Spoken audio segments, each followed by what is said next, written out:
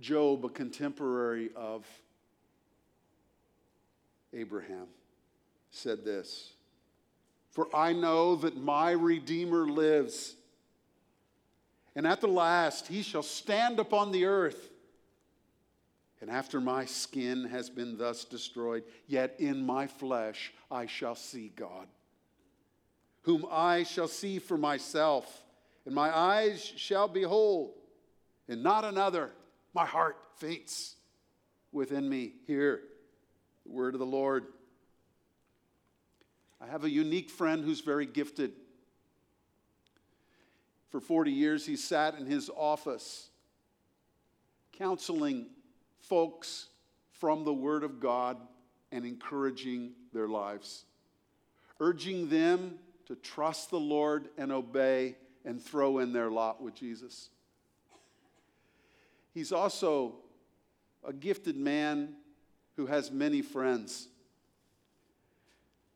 And out of his love for others, he spent a lot of time with the homosexual community in the major urban area that's around him, going to meetings and engaging them by love and interaction about gospel Christianity. I was talking to him one day and he said, "Eric, our culture is dying." It was a jarring quote from him. I went away from that thinking, what we need is resurrection hope. Again on Friday, I visited my uncle in hospice, just asking the Lord that he might use me to encourage him. I left treasuring again resurrection hope that belongs to everyone who knows Jesus Christ as their Savior. In 2021, I had a good friend. He and his wife got COVID. He's a peer. His wife got very sick. She was in the hospital. We wondered if she was going to live. While she's in the midst of that and began to turn a little corner, her mother dies. While she's recovering a few weeks later, his mother dies. And my friend was feeling the cumulative weight of several things pounding on his heart at once. What he needed in that moment was resurrection hope. There are a million things in a broken world that bring us to the end of ourselves, and we say, where does our security lie? We need resurrection hope. I have a friend who's broken herself for 40 years in service to her corporation. And she has looked forward to this moment so eagerly, wanting to now retire. And she plotted out a date, and she was all set, and she comes to the spring of 2022 and opens up her portfolio and looks at her 401k and says, "Oh, I don't want to work anymore. But look at this moment. I was supposed to retire. Oh, we need to secure our fortunes in resurrection hope." Maybe you're here this morning and you have wayward children or grandchildren. You do anything to change the trajectory of their lives and curry their interest in Jesus Christ. They seem to be indifferent to the things of God. What we need is a word of resurrection hope that would bring life out of death. Maybe grief is cutting you in half this morning and you can't imagine taking one more step without your loved one. And what you need this morning is a word of resurrection hope. There are many broken experiences in our cursed world that bring us time and again to what D.A. Carson said, and I've said it before to you, this is nothing that a good resurrection can't fix. I love that quote. And that's the glory of resurrection hope. Maybe you're there this morning. I'm glad you're here because we all need it, and it is available in the person of Jesus Christ our Lord. Come with me to John chapter 11. This glorious story of the raising of Lazarus. Well, I want to do two things, going two different directions this morning. First, I want to make 3 observations that will help us enter this story in John chapter 11. And secondly, this story will barrel down on our hearts in 4 different ways. And we need to bring our hearts out to the Lord and let His word waft over our hearts and shape our hearts. Now, the story encompasses 45 verses, all of which I will not read to you this morning. But may I ask you the favor of reading these verses this week? John 11, 1 through 45. Let me get us started with a few. Now, a certain man was ill, Lazarus of Bethany, the village of Mary and her sister Martha. It was Mary who anointed the Lord with ointment and wiped his feet with her hair, whose brother Lazarus was ill. So the sisters sent to him, saying, Lord, he whom you love is ill. But when Jesus heard it, he said, this illness does not lead to death. It is for the glory of God, so that the Son of Man may be glorified through it. Now, Jesus loved Martha and her sister and Lazarus. So when he heard that Lazarus was ill, he stayed 2 days longer in the place where he was. Then after this, he said to the disciples, let us go to Judea again. The disciples said to him, Rabbi, the Jews were just now seeking to stone you, and you are going there again? Jesus answered, are there not 12 hours in the day? If anyone walks in the day, he does not stumble because he sees the light of this world. But if anyone walks in the light, he stumbles because the light is not in him. After saying these things, he said to them, our friend Lazarus has fallen asleep, but I go to awaken him. The disciples said to him, Lord, if he has fallen asleep, he will recover. Now Jesus had spoken of his death, but they thought he meant taking rest and sleep. Then Jesus told them plainly, Lazarus has died. And for your sake, I'm glad that I was not there so that you may believe, but let us go to him. So Thomas, called the twin, said to his fellow disciples, let us also go that we may die with him. Hear the word of the Lord. Now this story, first the report in verses 1 through 4, then the discussion with his disciples, verses 5 through 16 that I read to you. And then you get to Martha's interaction with Jesus as he walks into Bethany. Then you get to, in the midst of Martha's interaction, of course, you get to John 11:25. I am the resurrection and the life. Whoever believes in me, though he die, yet shall he live, and everyone who lives and believes in me shall never die. Do you believe this? Hear the word of the Lord. Then he goes on to interact with Mary, who comes out to him. They go to the grave. Of course, you have John 11:35, Jesus wept. We'll come back to that. You have Jesus being upset, verse 33, he was deeply moved. Verse 38, he was deeply moved, and he gets to the tomb.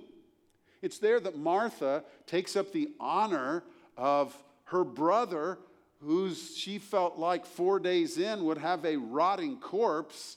And she said, whatever you do, don't take the lid off of that grave. No, he would carry an odor right now. And Jesus said, you remove the stone.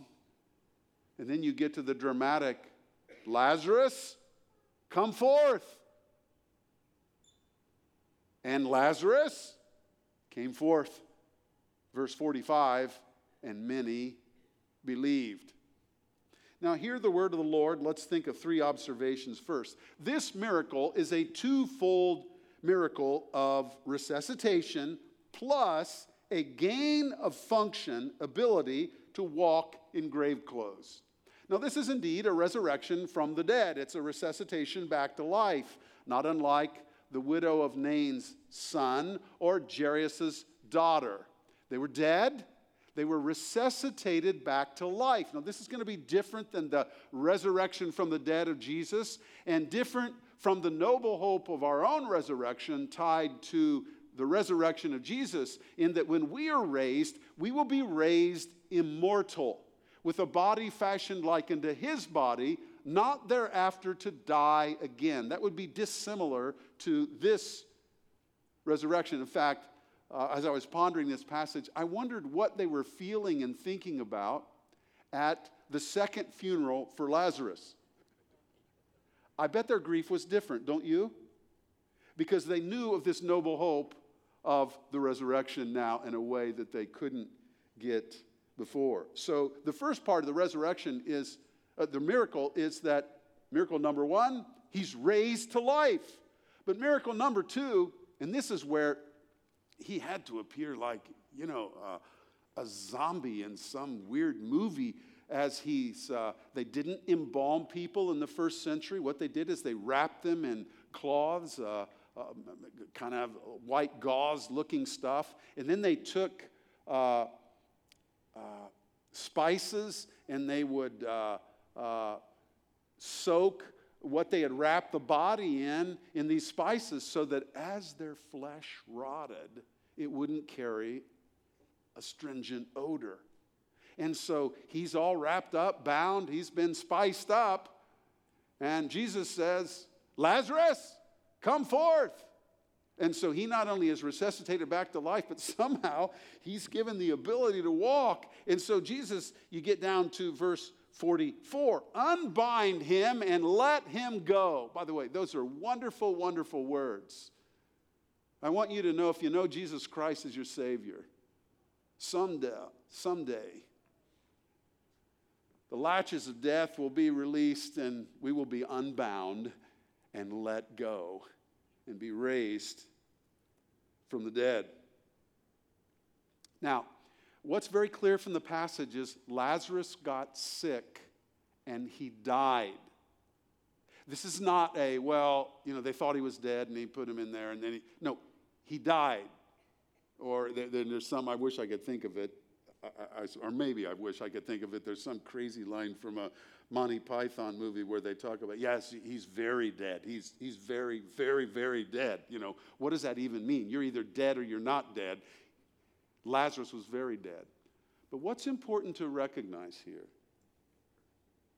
is that he was very dead and he couldn't have been loved anymore.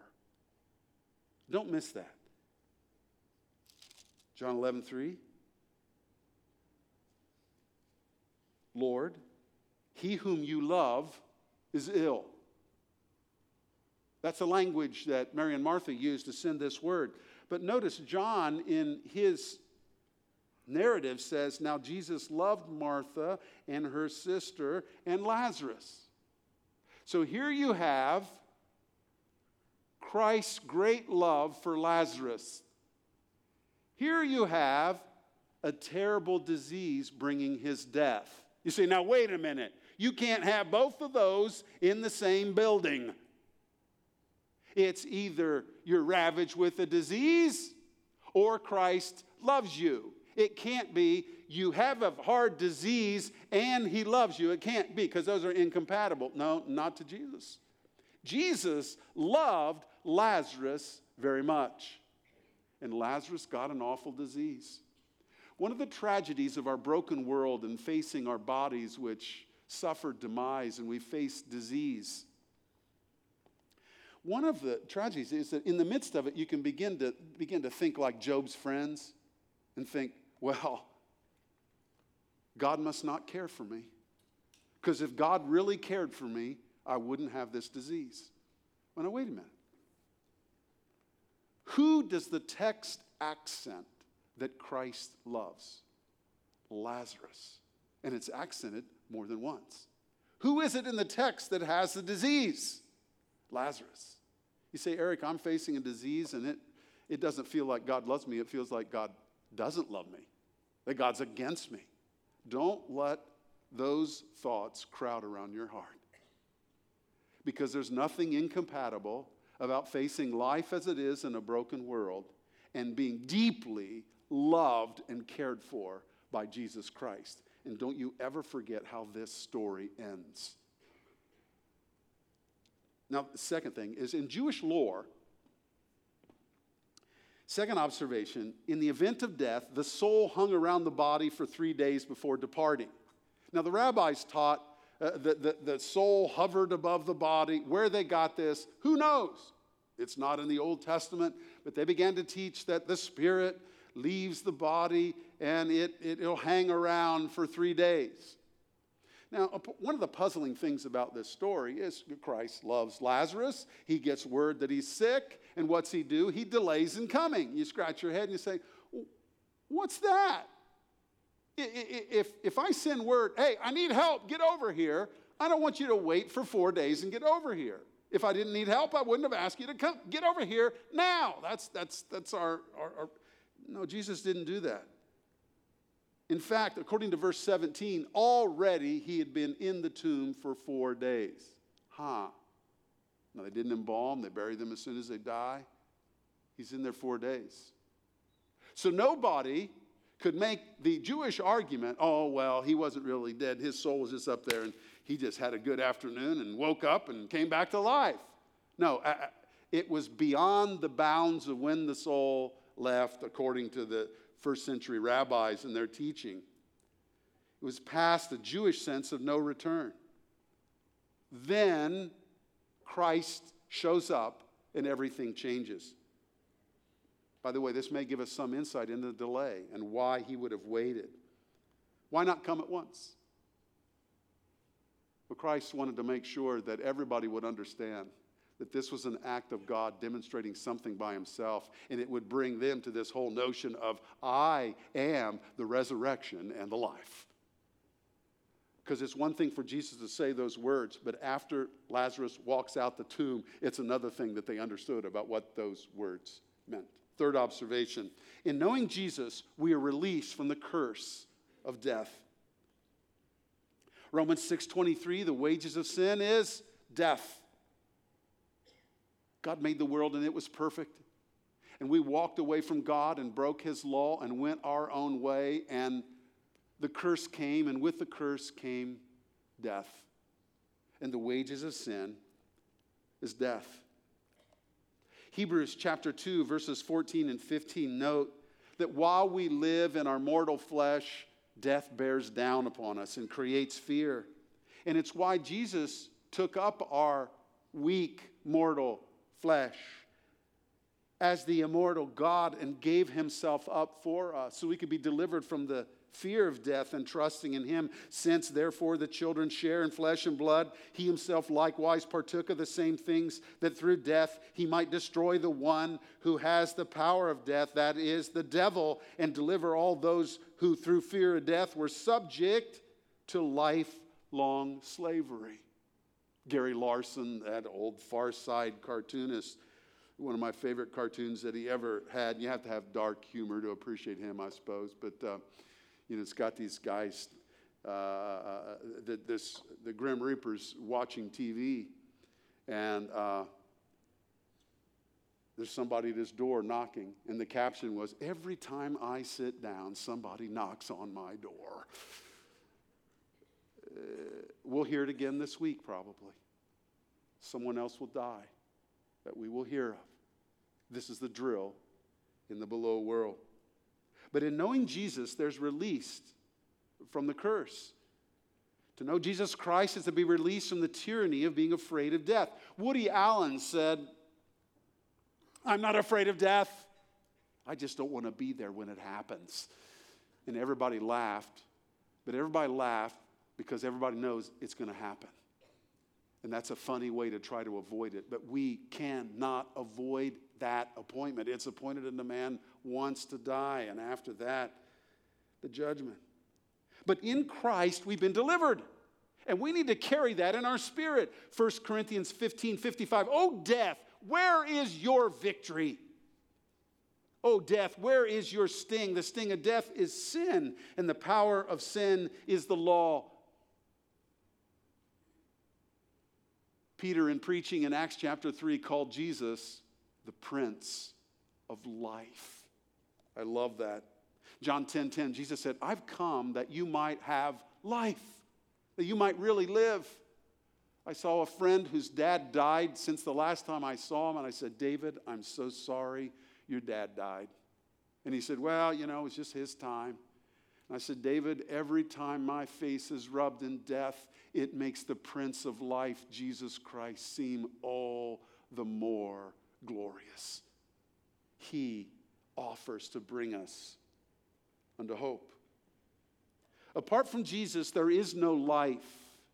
There is separation from God in what the Bible calls the second death. But for the believer in Jesus, death brings us to our faith becoming sight. Or what Paul said, to be absent from the body for the believer in Jesus is to be present with our Lord. You say, Eric, what's that going to be like?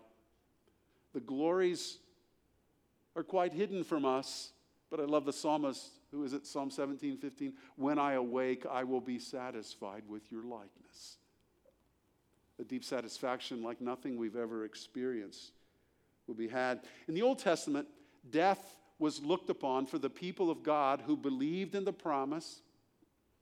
Death was looked upon in a positive light. You see, Eric, positive light? I mean, so much so, it would be akin to what is said in the psalmist when he says, blessed in the sight of God is the death of his saints. They viewed being gathered to the fathers, as what they called it, as a wonderful release from the curse. Is anybody else going to be glad that the body of this flesh is put down once and for all in death? Is anybody else going to be glad that there'll be no temptations as we are with our Lord? Is anybody else going to be glad that the burdens of this life will be released? The day-to-day, moment-by-moment curse that we keep butting up against, as far as the curse is found, it will be healed, and it will be, indeed, in the new heavens and the new earth, joy to the world.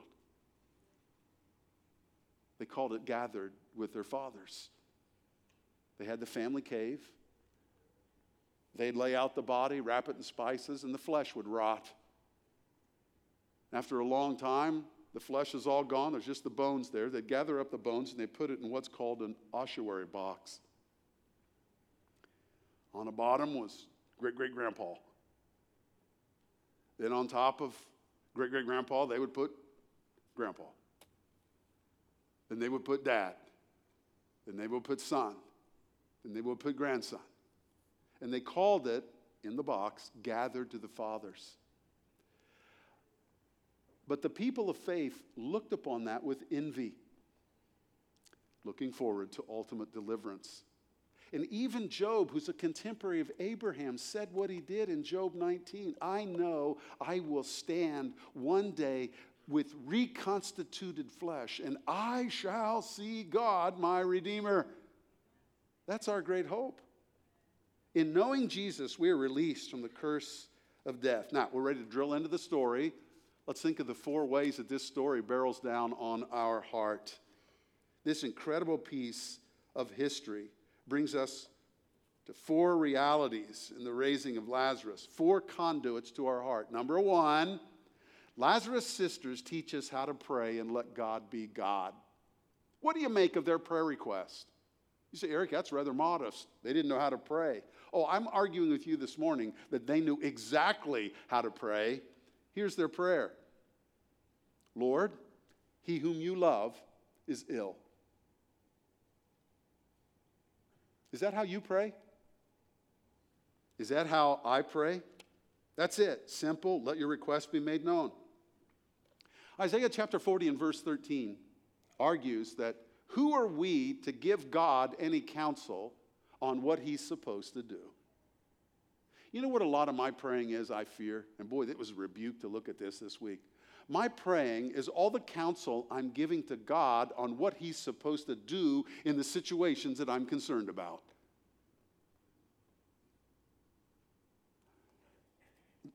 There's none of that in Martha and Mary's prayer. It's simply, Lord, he whom you love is ill.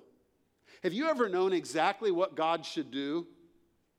Have you ever caught yourself telling God exactly what he was supposed to do in order for you, of course, to be satisfied with God? That's different than this word sent to Jesus by these sisters. By the way, it forced me to ask this question. Does our sense of a lack of answered prayer stem from our trying to persuade God to do what we think he should and then calling that prayer? Clearly, we are incapable of understanding all that God is doing and is up to. Martha's there. Control freak Martha Eric is there. Hey, no, don't take that rock out from the grave. My goodness, that'll be stinking to high heavens. You're going to embarrass our family. She had no idea what God was doing. And there she was, trying to air traffic control all that God was doing on the tarmac. Lord, the one whom you love is ill. John R. Rice wrote a book once about prayer. I love the title, never read it. He said, prayer is just asking and receiving. There they were. Lord, the one whom you love is ill. And that was enough. But he knew.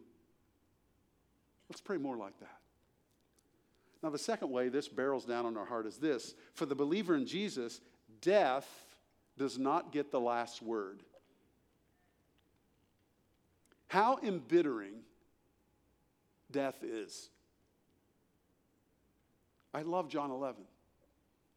I love Matthew 28, story of the resurrection of Jesus. Because what it says is death doesn't get the final word. We're all going to die, that's true, but we hate it, and it always hits with force. They're having a discussion in verses 11 through 16, and they're concerned because Jesus is going to Bethany, 2 miles away from Jerusalem. Last time they were in Jerusalem, everybody picked up rocks and was going to stone Jesus. They said, Jesus, you're going to get killed. What are you doing? And he talks about walking in the light. And he had just said in John 8:12, I am the light of the world. When you are in the light of all God has called you to, you're in the safest place in the world. Nothing will happen to you. He says, we're going down. This is God's agenda. We're going right there without fear. It's then that Thomas articulates what he does in verse 16 that some say, oh, look at Thomas. He's a doofus. Let us go down so we can die too. Ah, look, he's a doofus. No, he's not a doofus. What Thomas is saying is, Lord, I am developing trust in you, so implicit, that I'm going with you wherever you're taking me, even if it's taking me to death. Is that you? Is that me? He was willing to go with Jesus through what Jesus was going to take them through, notwithstanding their stoning fears.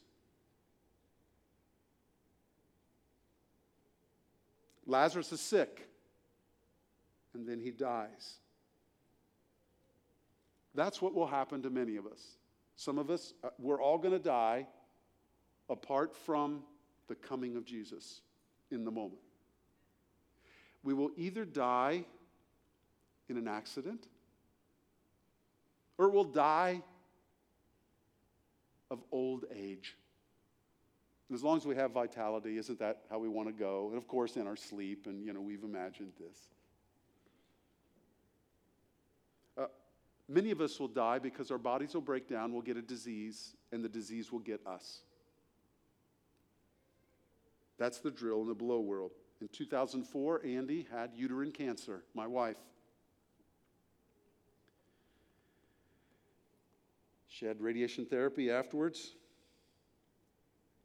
And it was bruising to her psyche and her vision of life. And she winces every time we get around cancer out of her love for others and knowing what they're going to face. And we'll get a word, so-and-so has cancer, and it'll hurt. And I'll hear her say, if not muttered out loud to me under her breath, I hate cancer. And I understand why she would say that. Not because I've experienced it. But I want you to know that cancer doesn't get the last word. You say, Eric, I'm facing something really hard. I don't care what you're facing, and I don't know what many of you are facing. I just know you're facing stuff. But whatever it is, it does not get the last word for the believer in Jesus Christ. Remember, read through to verse 45 here. Remember where this goes. Are you facing a disease? Have you lost a believing loved one to disease? Does it feel like life's worst defeat? Lazarus, come forth. And he came walking out. Death does not get the last word for the believer in Jesus Christ. Now, please note verse 35, Jesus wept. The shortest verse in the New Testament speaks some of the most substantial things about God that we could ever understand. He weeps. He weeps at what we face that breaks us in half. He weeps at the experiences that plow up our spirit. Jesus wept.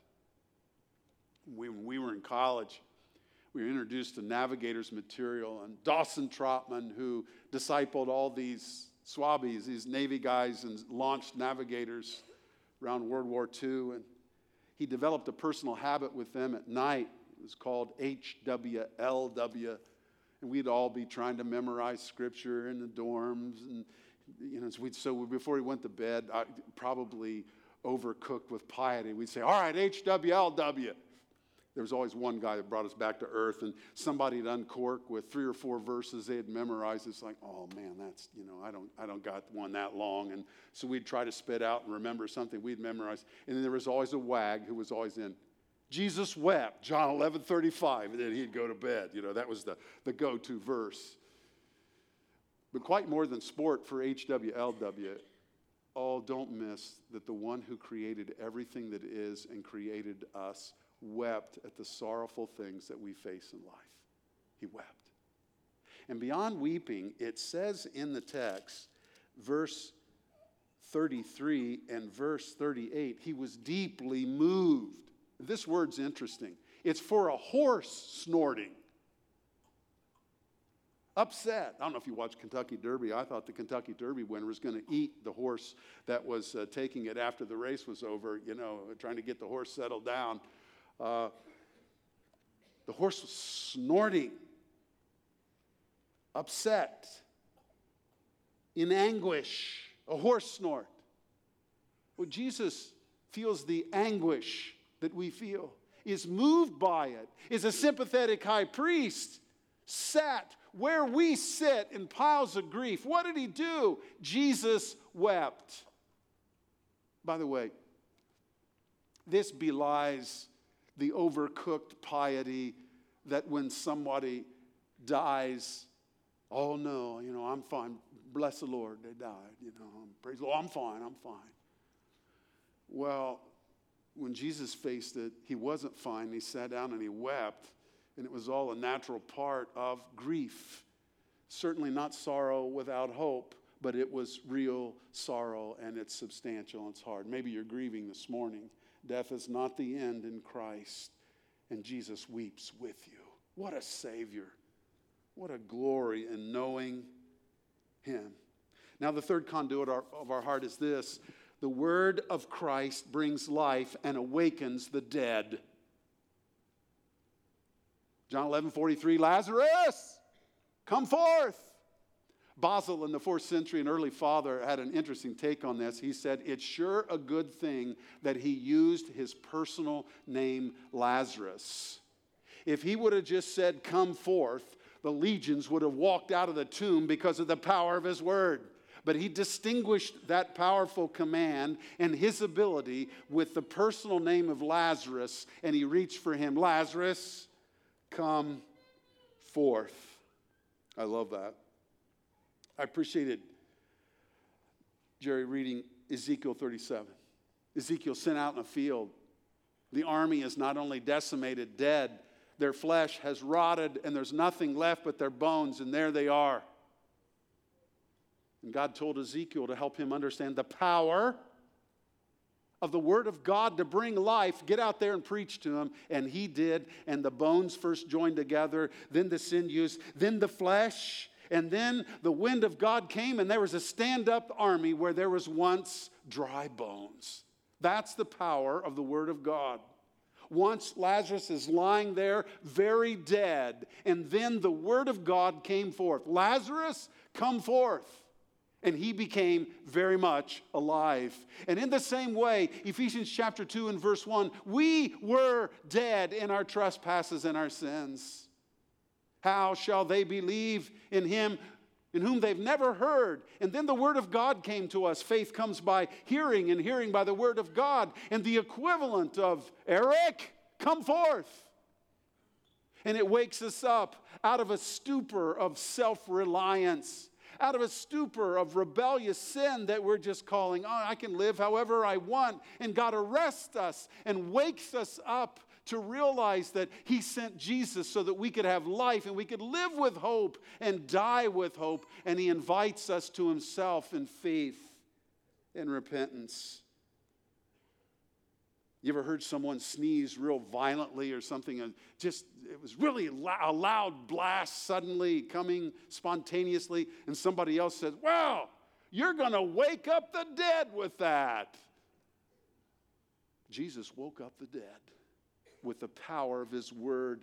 Here we're back to Genesis 1. And God said, and it was so. And God said, and it was so. The power of the word of God is the very first thing we come to understand about this God who, in that point, Genesis 1, we cannot see yet, but the power of his word is proved effectual. And so it is with us. There is no spiritual life apart from the power of the Word of God taken by the Spirit of God to our hearts, and it wakes up the dead. And we are dead until God wakes us up, and then we are made alive through His Word, which is living and active and sharper than any two-edged sword, able to divide even the indivisible. One great property of the Word of God is its life-giving, its life-engendering. This circumstance went from death to life through the presence of Christ and the declaration of His Word. Finally, this window, this miracle that gets us to see the kingdom of God and its nature is to see that life in the kingdom is apart from the curse, apart from death, and it's full of life. But this window pointedly asks us whether or not we believe in Jesus. Come with me to John 11, 25 and 26. These verses, in of all places, came forcibly home to me during Ronald Reagan's funeral. His funeral was at the National Cathedral. Senator John Danforth from Missouri, a rector in the Anglican Church, held the service. And he comes walking in to the National Cathedral with these wonderful acoustics in front of the body of Ronald Reagan. And he says, I am the resurrection and the life. He that believes in me, though he were dead, yet shall he live. He that lives and believes in me shall never die. And the nobility and the glory and the wonder of those words came forcibly to my spirit. That's who Jesus is. This is not only a resurrection from the dead, it's an experience of He who is the resurrection and the life, Jesus Christ our Lord. When he finishes that declaration, he looks at Martha and he says this, do you believe this? And that's the great question for us at the tomb of Lazarus this morning. By the way, when you get to verse 45, many of the Jews, therefore, who had come with Mary and had seen what he did, believed in him. You've heard the phrase, boy, he made a believer out of me. There are many who went home with a different view of Jesus than they had when they went out to the cemetery. And it was the presence of Christ and the power of his word that called people to life. And he's still calling people to life with his presence here this morning and his call to repentance and faith. So I ask you, do you believe this? Truly, truly, I say to you, He who believes has eternal life. Vincent van Gogh was a painter in the 19th century. He struggled with depression and despairing of life and was in and out of many mental asylums. In 1880, when he was in an asylum, he got a hold of an etching that Rembrandt made of the raising of Lazarus, and he decided to paint it. And you've seen his paintings before. They're all, what is it called? Now, I'm not very much of an art aficionado, impressionistic. I always wondered why they didn't make the brush and make it more vivid and clear, and yet others find the real glory in it, but that's how Hilligan looks at great art, I guess, but there's this painting of Lazarus. You say, well, it looks indistinct. Okay, that's fine. Mary and Martha there with resuscitated Lazarus. But what you're missing is when he got to paint Lazarus, those who knew him recognized that he painted his face on Lazarus because he found in Lazarus a hope that he wanted to have for himself. Faith, relying upon Jesus Christ, one of our fundamental 4 R's, rely on Jesus, faith in Jesus. Why? Eric, what is that? That's painting our face on Lazarus. That's seeing in what he experienced what we want for our own lives as God awakens us to himself. Lazarus, come forth! And the world has never been the same, and anticipated unknowingly that Easter morning when Jesus came forth, raised eternal. Heavenly Father,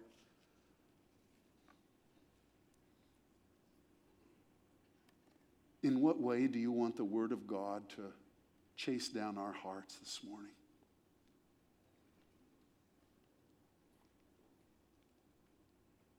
What is the Spirit of God saying to Calvary this morning?